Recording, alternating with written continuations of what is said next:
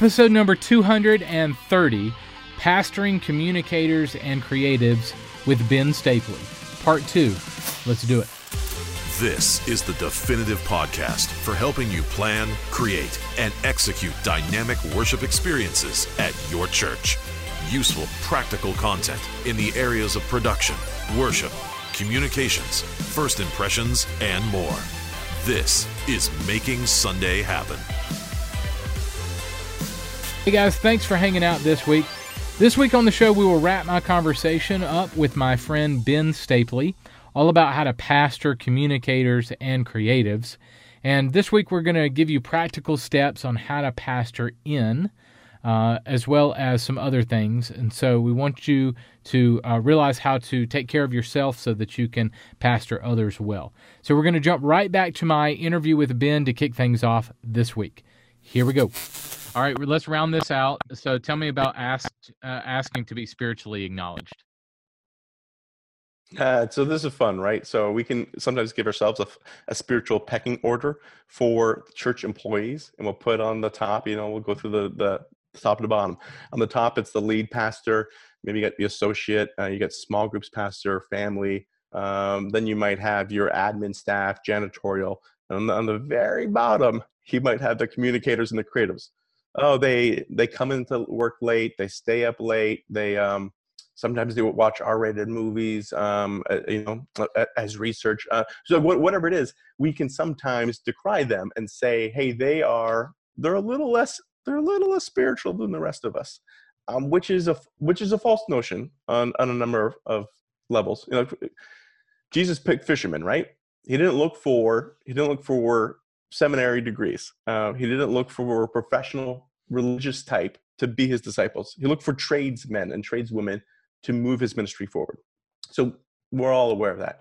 But this is the other thing I flag, is that these people, these communicators and creatives, can oftentimes make twice as much in the marketplace as they do in the church. Yeah. And so they are self-sacrificially saying, I'm going to jump in and I'm going to forego a higher salary because I love Jesus so much. And so I'm not trying to say they're the highest on the pecking order, but I'm saying the ground is level here. Let's not confuse ourselves and say that some staff members are more spiritual or love Jesus more just because of their role and their title. They might be because that's their walk, but as groups of people, we can't categorize people that way.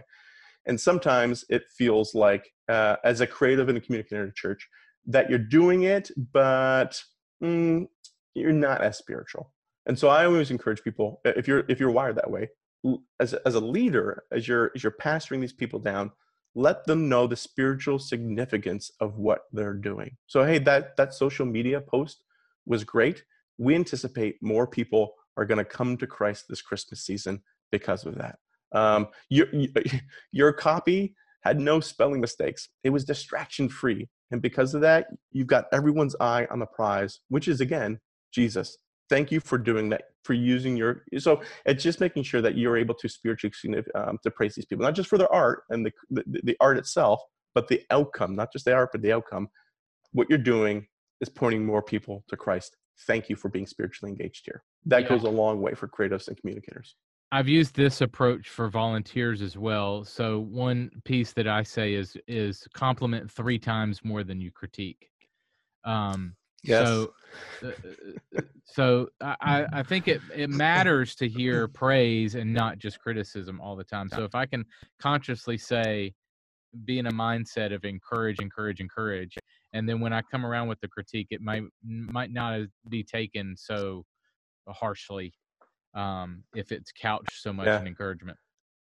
As a leader and as a manager, I've heard it said, and this is very convicting because it hits me between the eyes, that if I was to walk down the hallway and I saw you, and say, hey, Carl, do you mind if I have a second for you? How would people respond intuitively? Would they say, I would love to? Does any conversation with Ben is value add? I know I'm going to be celebrated. Primarily, I'm going to get some coaching and then maybe some critique. Or would they go, ugh, this guy or gal wants to talk to me. Ergo, I know it's something I've done wrong. Mm-hmm. And if I do a gut check, I think for myself, it's more the latter. That, do you mind if we talk? It's not celebration. It's not praise, because Right. I inverse those things. And so that's something that hits between the eyes, because I know Right. I'm not there yet. Good. All right. Get me into pastoring down. Yeah. So you alluded to this already. Whatever we want for ourselves, we need to be willing to give to others. So this is for staff that you might manage, but more importantly, it's because there's a bigger pool of people. It's for the volunteers that you oversee as well. How to make sure that they are receiving these same course corrections, so they don't burn out. Because burnout is just not just for staff. Burnout is a reality for creative and communication volunteers as well. The first thing I say is give them opportunities to fail. So um, we all do our best work when we have some margin for failure, some area to do that, right? We all know that. Hey, Google, they gave staff X amount of percentage of their time to just to to do R&D, trial and error, to test things out, and to do things that weren't on their job description.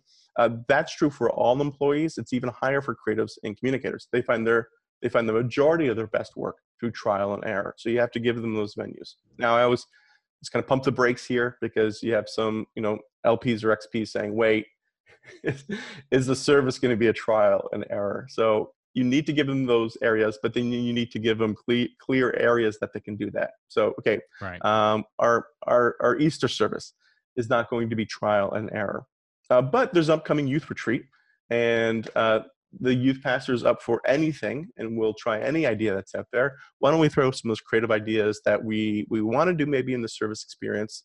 Let's beta test them and the youth retreat. There's an area to fail. Staff meetings. Staff meetings are, Christ Fellowship Miami, once a week we have a 90-minute all staff gathering. And for us, we get a chance to try out a lot of in-service elements there, because we know, hey, it's staff. And if it's not a home run, they're not gonna ding us on it. They're gonna be a lot more gracious. So give them those opportunities, and then give them a demarcation where they can swing and miss, and where they need to swing and hit the fences. Good. Is the first thing I'd say.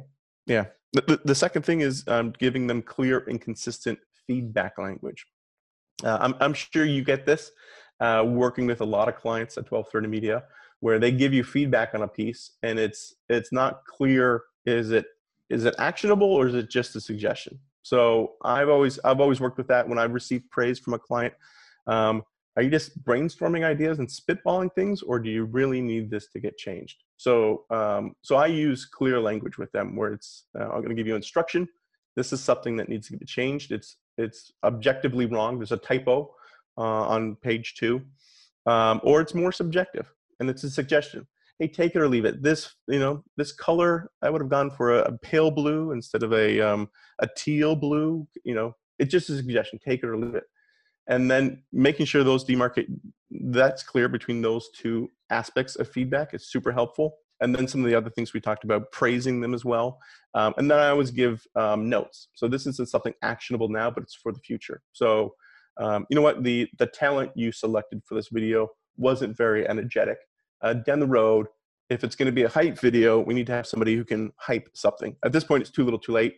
You captured it. We don't have time to go back, but down the road, be aware that you need to choose talent to reflect the emotion and energy of the video. So that, I don't know about you, but I'd love to hear your feedback. I found that super helpful for just speeding up the feedback process instead of all these subjective things back and forth. Yeah, I think a lot of times with us, so this has happened in the church. It's also happened with dealing with clients.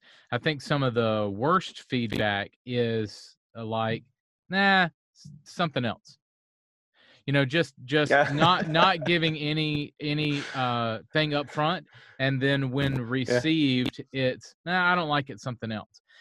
So maybe a note to leadership to say, get us in the ballpark as a creative. If you're doing a series on whatever, and you have in your mind, if you're doing Jonah and you really want to see a whale, then tell us that you want to see a whale, and so we can go. So don't get 3 or 4 rounds of revisions deep and say, well, what I was thinking since the beginning was I really wanted to see a whale. Well, why didn't you tell me that 3 rounds ago? So if you can help the creative on the front end, that's helpful if possible. Have you run into that? Yeah, a lot. And I guess I was even working with the assumption that that's the starting point, before you even get to the feedback process, that a clear objective that what Yeah. we're trying to do. And then I'll, with a client, the client, you say the client, but the lead, whoever's making the credit request in the church, is I'll always try to ask up front, do you have a clear vision of what you want? Or do you want us to help you clarify your vision? Because Right. sometimes I'm sure you've done this before. There is a clear vision from the client and Yeah. the lead pastor, whoever's making the request, and but they soft sell it. And I'm looking for Jonah, maybe a fish metaphor. I'm not entirely sure. And then the creative team runs with it and say, he said maybe fish, but wouldn't it be cool if we used a donkey? And then they go rabbit trailing, and you bring it back to them, and they just weren't explicit with saying, no, I know exactly what I want. It's this Yeah. huge fish, and we see Jonah, and we see him in the belly. And so just being clear on that. Like, do you have a clear vision, or are you asking us to help clarify your vision? And Right. then we kind of know where we are in the process. That That's helps good. tremendously up front. That's good. Yeah. Cool. All right. So give particular praise. Tell me about that one. So I was at a church, and this is stuck. It's 20 years ago, and it's clearly stuck with me because I can know it off the top of my head. I was at a church in Chicago, close to the theatrical district, and we had a lot of actors. We had a lot of actors on our volunteer team who acted professionally. So we had incredible spoken word and monologues and sketches, all that stuff. And a guy did a piece. It was particularly riveting, and I connected with him in the green room afterwards. And I told him, "Hey, great job." And he looked at me and said, "At what?" And I was tongue-tied, and I hadn't thought it through, and I said, "At everything?" And he looked me square in the eyes, and he said, generic praise means nothing, but particular praise means everything. And that stuck with me ever since. And he said, he saw me, but you weren't actually watching me. You weren't actually paying attention. He's like, "Great job. That means nothing to me."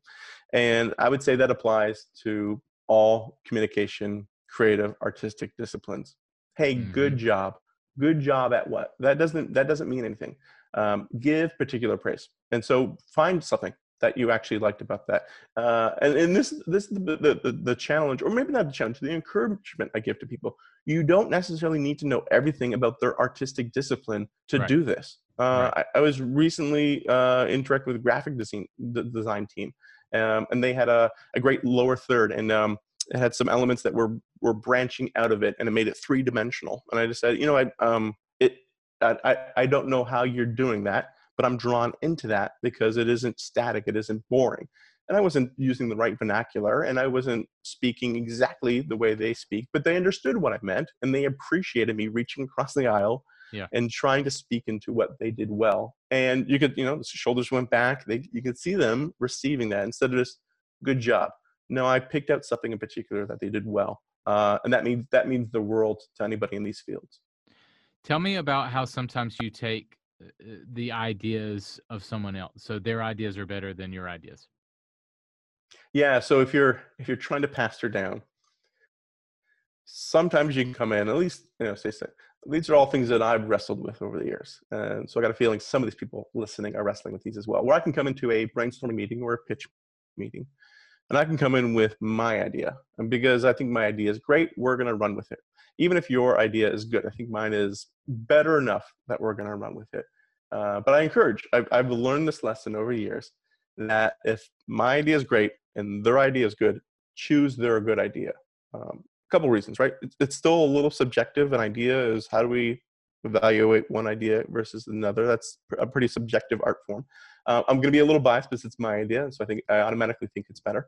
But here's the most important thing: if you let them run with their good idea, they're going to execute it way better than your great idea because it's theirs. They're excited for it. They've been thinking about it for a long time. They're going to have personal buy-in to make sure it gets across the finish line. So if somebody comes, lead pastors, executive pastors, and they present a good idea, but you have a great one, take their good idea again and again. The only caveat I have is, it's got to be good compared to great. If they come in with a mediocre or a poor idea, then you can't take that. But as much as you can release people to their ideas, they're going to win, they're going to thrive, and that idea is going to blow you out of the water, and it's going to be way better than what you initially brought to the table. So take theirs. And then the last thing Yeah. in terms of yeah. So the last thing in terms of the pastoring down is I encourage the side hustle. So sometimes this is kind of sacred ground for a lot of churches that, hey, we can't encourage a side hustle. We can't even allow a side hustle. And so I know there might be some people listening at this point saying, I disagree, but I would encourage it for a lot of different reasons. In the past, I've heard it said this way before, that for a boomer or even a Gen X, that the organization kind of owned you. That, hey, you're here for the next 20 to 30 years. At the end, we're going to reward you and give you a great retirement. Those days are gone. Those days are long gone. And millennials and the younger are entering and have been in the workplace for a long time, and they come in with a high degree of skepticism that you are not going to take care of them as an organization, and that they need to take care of themselves. And because of that, the organization doesn't own them. The organization is renting them. And the faster leaders can adopt this mindset, the longer they're going to have that younger staff on staff. It's funny. I was talking with a church recently up in Canada from where I'm at. I was coaching the lead pastor there and talking about this and saying, hey, on average right now, that millennial is staying at their workplace for 3.5 years. And I was trying to say we need some things to do to keep them longer. And I was saying, hey, look, if we hit 7 years, that's great. And he was saying he felt defeated. He said 7 years, and they're going to bounce. That's where the bar is. And I said, that's twice as long as the marketplace right now. If you hit 7 years, that's a huge success. So I come at it that way. 3.5 years, if I can double that, that's a win. Anything beyond that is extra. That's the cherry on the topic. But that's the goal I'm aiming for. What's the average in the marketplace? And can we double that as a church and keep these people plugged in longer? To do that is to allow side hustles. So people going outside of their regular job and getting additional income as well. There's some caveats that I give. I'd say there's probably some additional benefits there that you receive. So these people, obviously, when they go, they're blossoming somewhere else. They're bringing that back with them when they come back in. It's probably something that's similar to their craft. So if they're a musician, they might side gig and do weddings. If it's a graphic designer, they might be working for the local donut shop down the street and making their graphic, whatever it is. They have marketable skills that as they use them outside the workplace, they're going to bring in that expertise back with them and make the church, make your organization better. So allow that. The two caveats I give is for myself, as I do side hustles, like lead people to where you're at, is first of all, make sure you crush it here before you crush it there. So I should not be side hustling anywhere if I'm not, first of all, doing a phenomenal job and getting high on my performance reviews year over year in my organization. If I'm not, then I shouldn't be spending all this additional time somewhere else. Right. And then the second thing is when you're here, you're here. So when I'm, my work hours, I'm in the office, or I'm working from home, that there's not a doubt with who I report to or anyone on staff that I'm fully present. So you shouldn't be able to look over my shoulder when I'm working for the organization and see, hey, are you working on your blog post? What's that I see on your screen? There shouldn't be a whiff of that. If so, it really compromises your authenticity and your ability to do this. But if you do those two things, I completely encourage side hustles to double the duration of my staff to stay. Two questions. One, even if it's in the same field, so I can design for the church and I can design for someone else. I can make videos for the church and I can make videos for someone else, even if it's in the same field. Yeah, so for sure, because I would say those are skills that are going to come back into the workplace and get better. I would say that it's cross discipline, but I'd say it's got more benefit if I'm a videographer and I'm doing weddings on the side, because you know what, I learned about the Dutch angle. Oh, it's when I do this. I'm going to bring that back into the workplace now, and a lot of my videos are going to have more energy because they're tilted on their side. The other caveat here, so I want to give any, it's like kind of me personally. I'd like to hear you're bringing it up. I'm sure there's a tension for you. That is an attention for me. The other tension I didn't mention is compensation. Where oftentimes our heart follows the money. So if your side hustle becomes your predominant income generating, your revenue generation for you personally, your heart's going to naturally go there as well. And I'm upfront with that with my leadership. I ask my direct reports as well that, hey, if this thing blossoms on the side, That's great. Just let's have this conversation and be upfront about it so I know where it's going. Because if it becomes your major income, then you're going to naturally want to go where that's at. And I understand that. Let's just not be surprised by it, you or me, as you continue to do that. Mm-hmm. So that's my safeguard. Why are you at least pushing in onto a similar discipline? Why'd you bring that up? I'm curious. This has been my experience, and I've seen others struggle with this very thing as well in church world. That churches will be very hesitant to allow side hustles if they find out, one, it's either the same field, or two, they're making money on the side hustle. So you mentioned both. So you mentioned the compensation as well. I've had my own experience with this, and then I've talked to a lot of other creatives, especially in the church, that it's getting more and more common. Like the churches can't stop it as much anymore. But years ago, and I've been in this for a long time. So years ago, it could have been seen as something bad to have a side hustle, or no, we're not going to allow that kind of thing. So yeah. All right, so get us into go ahead. What?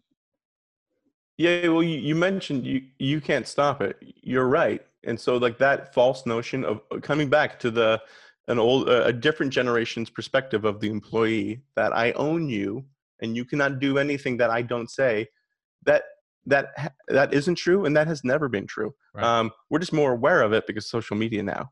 And Right. I would much rather my direct reports being upfront with me. Hey, this weekend, there's an extreme sport thing going, and I'm taking photos for them. That's awesome. I can't wait to hear what you learned from that this coming weekend. Way to go. That's incredible.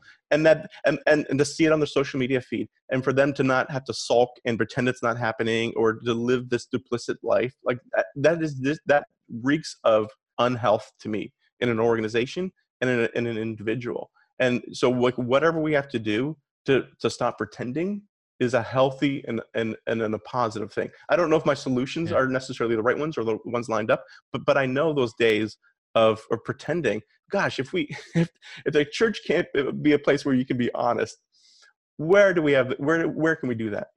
I come into the light. We found freedom in the light. And then if the lead pastor struggles with that sense of, I don't own this person, Jesus has bought this person, they ultimately report to him. I think that's a different situation. But the era of doing things on the DL, I just think is very unhealthy and toxic, and the church needs to figure out how to break that. And I think as leadership, the fastest way that you could probably alienate a millennial, especially, or creative, is to use that ownership language. Well, you're supposed to be everything that I'm going to push back on that. I'm going to go, woo-hoo, time out. No, you don't. Now I'm going to kill it when I'm here, and I'm going to give it all I got when I'm here. But you don't own my time elsewhere. So, especially if I'm taking a pay cut for ministry and I'm doing a side hustle to support my family even more, so that I can, still work in ministry also, anyway. Yes. And I think there's a difference between, you can ask an employee to be all in. That's like language that we use around at Christ Fellowship. Hey, are you all in here? Do you bleed CF? Are you passionate about what's going on? But it doesn't mean you are only about Christ Fellowship, or this is all you are about. You are all in here, and there are other dimensions of who you are. And I want to know that, and I want to celebrate that. So I think that's a false dichotomy, that you can't be all in here and have something additionally. So I'm just, however I can break that. Very true. Yeah, that language of all in is interesting to me. I've wrestled with that before, because there is that tension of all in means you do nothing else but us. Like, no, I can be all in with the mission. I can be 100% on board with the mission and also do other things too. Cool. All right, get us into the last section, pastoring in. This is more self care. This is more about pastoring ourselves, right?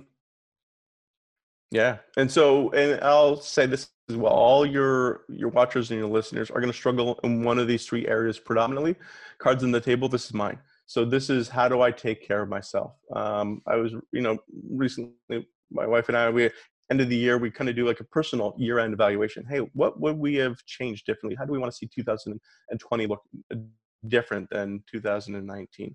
And like one of the things for me was just continued additional boundaries with professional and personal life. And and she's a counselor, she's kind of pushing into that. Like, why is that? What's driving you there? And it's it's a false notion that all of my identity comes from my work and from my profession. And that's why when I'm at the table eating meals, she can see that I'm physically there, but I'm solving problems for somewhere else. And I know for myself, though, I need to pastor in more, and I need to have those boundaries. Some of the ways that I've learned to do that over the years, first one is I strive for excellence and not perfection. So this is another code phrase in the church world that you've probably heard. Mm-hmm. We strive for excellence. We say that, but what we've meant in the past, or what we could have meant in the past, is we strive for perfection. We strive for excellence, and we do not accept anything less than perfection. And if you do, you might be on the way out. And so I am clear that there's only one source of my perfection, and that's my Savior. He stands as my perfection. I'm going to start to preach here. He's my perfection. My work is not my perfection. My organization is not my perfection. My local church is not that. I'll still strive for excellence, but it will not become a God. It's been a God in the church world for a while, and we need to break that. And so that's something I do. I take heart as well. This is a story I like to say in relationship to Peter Jackson. I don't know if you're a Lord of the Rings fan. I thought that trilogy was great. The Hobbit, I can take it or leave it, but the original trilogy, he nailed it. And an interviewer was talking to him and said, "Hey, you've committed 10 years of your life, critically acclaimed, publicly acclaimed. Everyone loves it. Did you get it right? Did you get it perfect?" And he said, "You never get it perfect. You just run out of time." And if he's able to say that after spending a decade of his life on an artistic artifact, then we, on our newsletters and our graphic designs and our social media posts within the church, need to be able to accept that as well. It's not going to get perfect. We're just going to run out of time. And having that as a framework helps give me some sanity, and then the sanity of the people that I'm trying to lead. Yeah. So, second note on this is, don't start something until you have someone. What do you mean by that? So oftentimes in the church world, we are playing that comparison and competitive game. Who's the bigger boy or the bigger girl down the street? And how can we be like them? So we're oftentimes trying to start initiatives that we don't have the bandwidth to see through. And so you talked about being the one-man show, right, at a church. Smaller or mid-sized churches, you may be full-time, you may be part-time, you might be voluntold to do these things. And well, guess what? There's always going to be more artistic disciplines. So, hey, there was the written word, and then there was the photo, and there was the video. There's always new artistic disciplines coming, additional ones. And there's also additional communication channels. So at first it was just satisfying as a church to have a newsletter or a bulletin. And then it was a website, and then it was a Facebook page. Now you need to have all the platforms, and if you don't, you're a Luddite and you're a dinosaur. And so with that in mind, it is tempting to be the single guy or the single girl to take all that weight on your shoulders. And I know it was for myself. I was in a church environment like that where for about 8 years, I was the only staff member that oversaw this stuff. And I just kept on taking more and more and more until I was getting to that burnout phase. And I had that conversation with my lead pastor. I said, you know what, we're going to take a step back. I want to take a step back now to ultimately take 2 or 3 steps forward. And this thing you want me to do, or this thing that we have been doing, we've been taking photos for every one of our major events and then posting them. You know what, I'm not going to do that anymore. I'm going to stop personally doing that for the next 6 months, for the next 3 months, whatever it is. And I'm going to spend that time recruiting volunteers, building up a volunteer base. And then after I found them and I trained them and I released them and I coached them, then we're going to be able to capture more events because it's no longer on my shoulders. I'm not the doer, I'm the leader, I'm the recruiter. And so coming back to that phrase, don't start something new until you have someone to do it, to have that volunteer or that volunteer team to overdo it. Or you're just going to keep on adding and adding and getting burnt out and burnt out. So I found that helpful, especially whatever size, even, larger churches. You don't have endless money. There's always new things you want to do, whatever size church you are. This applies to all churches across the board. You might say, oh, the big churches don't, all churches struggle with this. So don't start it until you have the person. Okay, so let's wrap this section, and this is the biggest problem that we initially started talking about, and that is some people can leave the job, leave the church, but some people are leaving their Savior because they're not dealing with these pastoring issues. So tell me how we always can leave the job, but we should never leave the Savior. Yeah. So some people are probably listening, and they're probably burnt out. They might be fried, and they're saying, "Yeah, as I've been listening to this, I've been job searching at the same time, and I'm looking to bounce." And I'm not telling everybody they need to stay, or I'm not advocating for that. Sometimes there's situations that are toxic that you need to leave, but the majority of situations are redeemable and fixable and salvageable, and could flourish. So if that's the case, I encourage people to push into that. I know for myself, reading different books, Emotional Healthy Leader, going to counseling sessions with counselors that particularly knew how to talk to staff members in that environment. Those have been life-giving for myself. And so as I try to pastor in to keep myself in the game for as long as possible, that's been hugely beneficial. And I encourage people to do that as well. Whatever steps they need to take, that pastoring up, down or in, oftentimes it's in, figure out what that action step is out of this conversation and take it in 2020 so that you're not doing the same insanity any longer. Yeah. Awesome, man. Well, thank you for your time. Give me some additional thoughts as we wrap. Give me any kind of final concluding thoughts on this idea of pastoring creatives. Yeah. The something I found to be helpful, I'll give a story to back it up, is we're ultimately trying to worship the gift giver, not the gift, right? And so I found this helpful for myself, to give myself the bigger perspective, not just the temporal perspective, but the eternal perspective, and to realize that my gifts are going to wane. My ability to perceive and experience and to give coaching and to my imagination will probably diminish as well. And let's dream up this and let's dream up that. That ability for Ben Stapley is going to start to do this over time. And so my gift is going to dissipate. When it does, am I still a robust person? Am I still a full person? Or have I been spending the past lifetime worshiping my gift and not the gift giver? I was in a church environment where I had a sound engineer, and he started to lose his hearing. And when you lose your hearing, you lose the high frequencies first. And so he did construction for 20 years, and so his ears were shot by the end of it. And when feedback came in, that high E pitch, he was the last one to hear it. So everyone else in the audience and the congregation heard it first, and he was the last one before he would bring it down and course correct. And it happened one Sunday. I was like, okay, maybe an anomaly. And then it happened the next Sunday. And I was like, oh, it's a repeat pattern. I might need to have a difficult conversation here. And then the third Sunday, he came up to me before he ran sound, and tears in his eyes. And he said, Ben, this is going to be the last Sunday I can run sound. And I was like, tell me more about it, John. And he said, construction's beat up my ears. I can no longer hear that high frequency. And I know that even though I love this, I no longer have that gift mix to serve the congregation well. And because of that, I'm going to step out and stop serving on this team. I'll find another avenue to serve, but I can't serve in this particular role anymore. And again, tears were coming. At this point, tears are coming down both of our faces. And he said, and to be clear, he goes, the tears are tears of sorrow because I've lost this gift. He said, but they're also tears of joy because I'm still God's son. I'm still adopted into his family.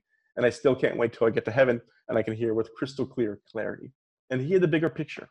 And I was young. I was like 25 when this happened. And I was like, I want to be like you at the end of the day, at the end of the game. When my skills dissipate, I want to be. How do I live my life now so I get there and become like you? You see in that Revelations 5 passage, right? It's people are worshiping around the resurrected Savior. It's a lamb as though it's been slain, and you have living creatures and elders, and you have all nations around. You don't have graphic designers. You don't have social media managers. You don't have videographers. you have who we are in our essence. And so for me, keeping that eternal perspective helps me pastor in. And that's what I encourage everybody to do. Awesome, man.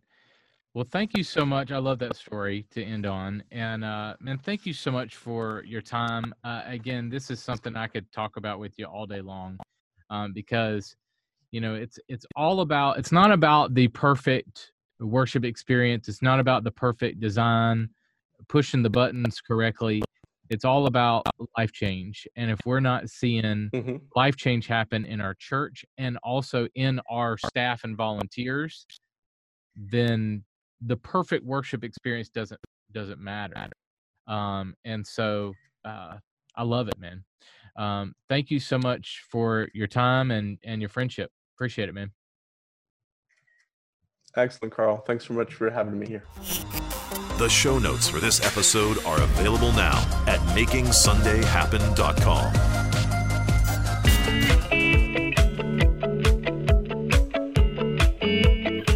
Hey guys, Carl here. I want to tell you about my ebook, Pastor First, 15 Ways to Win the Hearts of Your Volunteers. Pastoring your people is the secret sauce to building a dynamic volunteer culture at your church. You have to care more about who your volunteers are becoming over what they do on your team. In this ebook, I share 15 practical ways to make people your first priority in your tech ministry. From knowing their name and their story, to scheduling intentional time outside of serving, to how to set them up for success, this ebook gives you a practical guide to pastoring your people well. Pick up a copy today at 1230.media/books. You can download it straight to your desktop or your favorite e-reader. I pray the book will give you some steps to show your team that you care more about them than what they do on your team. Guys, if you can't tell, the content of today's podcast is very near and dear to my heart. We can have the best worship experience in the world, but if we're not pastoring our people well, then it doesn't matter. So you can hit the button the right way. We can have the best lighting, the best audio, the best video, the best guest experience. But if people's lives aren't being changed, and those are the guests that are coming to our church as well as the people in our church, our volunteers, our staff members, if we're not pastoring everyone well, if we're not loving God and loving people with everything we are, we can have the best worship experience, but it won't matter if we're not doing those things, okay? And I am not perfect at this. This is not something that I'm the end-all, be-all at. This is just a reminder of stuff that we already know. It's all about loving God and loving people. So I want to encourage you to do that. Take the content from today's episode that Ben shared and use it for your church, use it for yourself. Also, you can pick up my Pastor First ebook that gives you 15 practical ways to love on your volunteers and love on the people that you serve. Very, very practical ideas. These aren't things I'm going to blow your mind with, okay? So you can get that book at 1230.media/books. Feel free to pick that up. It's a kind of a green color on the cover. It's got a heart on it with a diamond on it. Pastor First, 15 Ways to Win the Hearts of Your Volunteers. Pick that up today. I've been telling you about our brand new 1230 Media app, and our team is so excited about this. We want you to download it on the Apple App Store or the Google Play Store. Either one, you can pick it up. And we want you to download it and then go into the settings and make sure that the notifications are turned on. We're not going to blow you up. This isn't a spam kind of thing. We want to encourage you. We're going to send you encouraging notes. We're going to pray for you. We're going to send you exclusive deals from our website. We're going to send you the podcast a day early every single week, just for having the app on your phone. Okay? So we want to be there for you. We want to come alongside you and encourage you. So 1230 Media, the app is available now on the App Store and the Google Play Store. So be sure to pick it up. Next week on the show, I'll welcome my friend James Wassam back to the podcast. Now, James is a master of live audio production. So we're going to really dive into live audio training next week. So if you're in the live environment, if you touch the audio console, if you lead audio volunteers, the next 2 episodes of the podcast is an audio heavy series with James. So we're going to really dive in. He's written a brand new book called Great Live Sound, all about how to have the best sound and best mix in your worship experience that you can possibly have. So if you touch the audio console in any way, shape, or form, this week and next week or next week and the next, rather, are the episodes directly aimed at you. Okay, so be here for that with James. Thank you guys so much for listening and watching. Again, we can have the best worship experience, but I want to encourage you that life change, it's where it's at. Love God, love people. That's what we want to encourage our congregation, our staff, our volunteers to do. So go out there and create some incredible worship experiences this week so that can happen. I'll see you next week. Making Sunday Happen is a production of the ministry of 1230 Media. For show notes, archive episodes, and more free resources for your church, visit MakingSundayHappen.com.